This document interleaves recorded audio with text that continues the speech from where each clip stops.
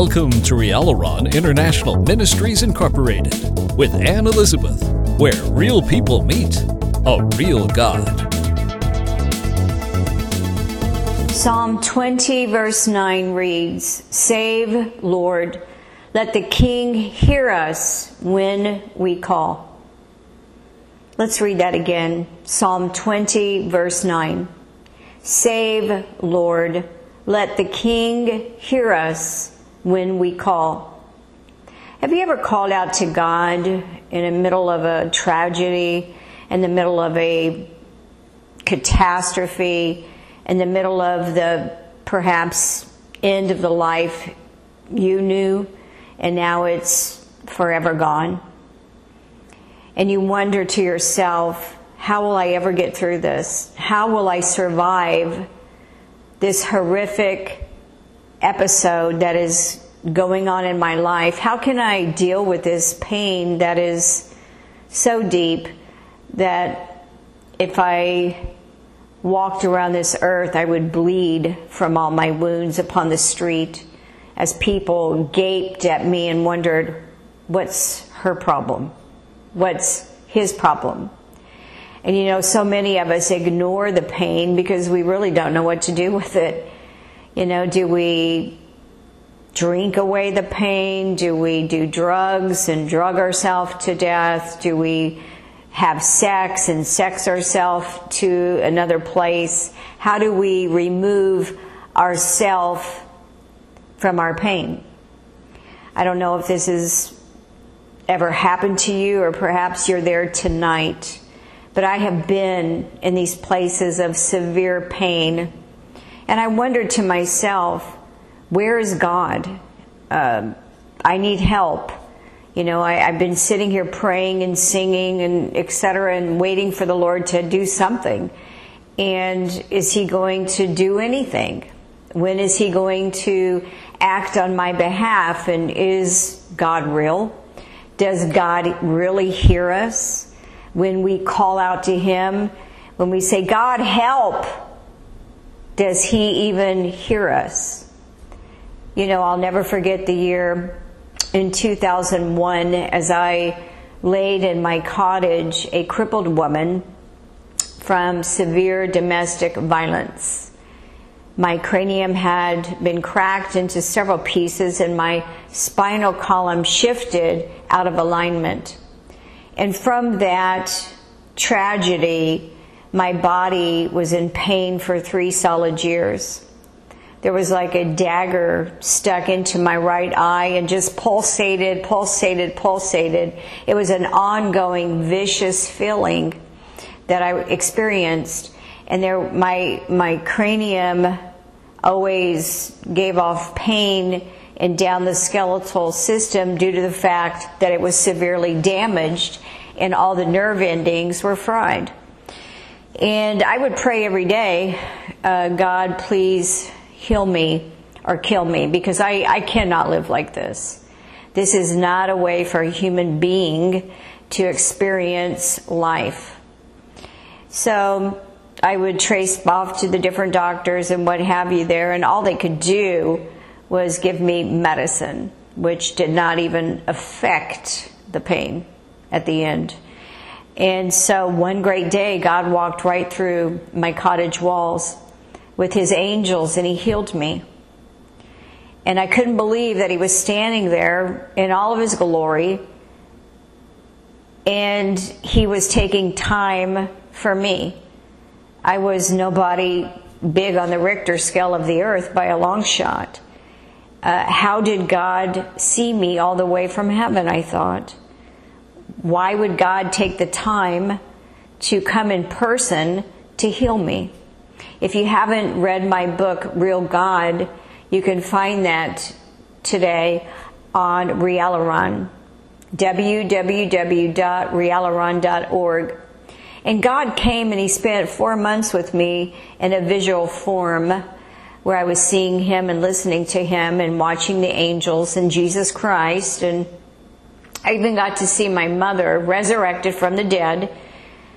She had died 7 years prior of breast cancer. And I was astounded heaven is real. She was risen right out of that body, and she is alive in heaven and happier than I've ever seen her in my life. She looked glorious. You could see that she was a celestial body, meaning she looked like Mom, but she looked a lot better. Light shined from her body, and diamonds were the interior of her. And she sparkled, and she had such joy. And I was astounded. And God began to unpackage to me life and the fact that the Bible is real, and the fact that heaven is real, and the fact that hell is real, and He doesn't want any of us to go there.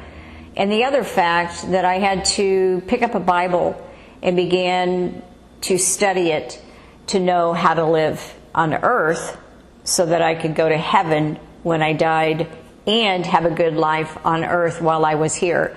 And it sounded lovely to me, let me tell you.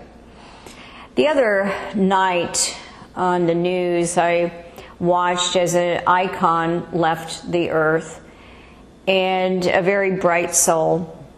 And she left a husband that was by her side every day of their marriage. And he looks just so tragically sad. And I've been praying and praying for him to understand life, to understand that now he has an opportunity to set other things aside and to buy a Bible for himself, and to begin at the book of Genesis, the very first book of the Bible, and read through it to the end, and really take a look at what it says, and to begin to realign his life to prepare himself for a different life on earth and a for sure place in heaven when he leaves. Because this is the reason that you were left and she was taken. You need to come to the fact that you must have Jesus Christ to remove your sins from you. And the only agent that removes sins, which is the blood of Jesus. There is no other hope to enter heaven. We must have our sins removed by the blood of Jesus. Say a prayer with me. Dear God, I realize that I have sinned profusely on this earth, and I ask you to wash away my sins in the blood of Jesus Christ. I ask you to fill me with the Holy Spirit, the third person in the Trinity, to give me the power to live out my Christian life with excellence and joy and success. I know that He is the Spirit that leads into all truth. I know that He will give me the power to do whatever I am called to do upon this earth every day. I ask for you to write my name in your book of life, God, so that when my time is over, I will be greeted by the angels and I will be taken up into the nicest looking place I literally have ever seen. It is stunning. And I will spend my eternity, the non-ending forever life, in total joy, in total excellence, in total wealth, in total health, and every good thing. As God unpackages before all of our eyes on a daily basis His creation. Because He's created worlds beyond the one we now dwell on. And it will be one big party. One big fun place, and you don't want to miss it. So as you're sitting there weeping over your wife's grave, I want you to know that God is knocking at your door and saying, let me give you a brand new life. Let me give you my Son, Jesus Christ. Let me give you the Holy Spirit, and I will also be with you and walk you down this new path. And no, your wife will not be there, for I've taken her, and she now dwells with me as a very, very happy resident within the gates of heaven. And I want you to get to know me for yourself and let me unpackage the life that I have for you and your next half. Your first half is over, says the Lord, but I have a second half for you that will supersede and be far better than the first half. For I am a God that unveils beauty and creates magnificent lives upon this earth. And I want you to remember my servant Abraham. He was married to a beautiful lady he adored named Sarah, with all of his heart and every bit of his soul. And I took her, it was her time to go, because I have created all things, says the Lord. From me and to me will be all things, all people, all nations, all races. And I created Abraham to do a second half as I've created you. I gave him another wife named Keturah. They were very blessed, very happy, and produced many children. So your life isn't over because your spouse died.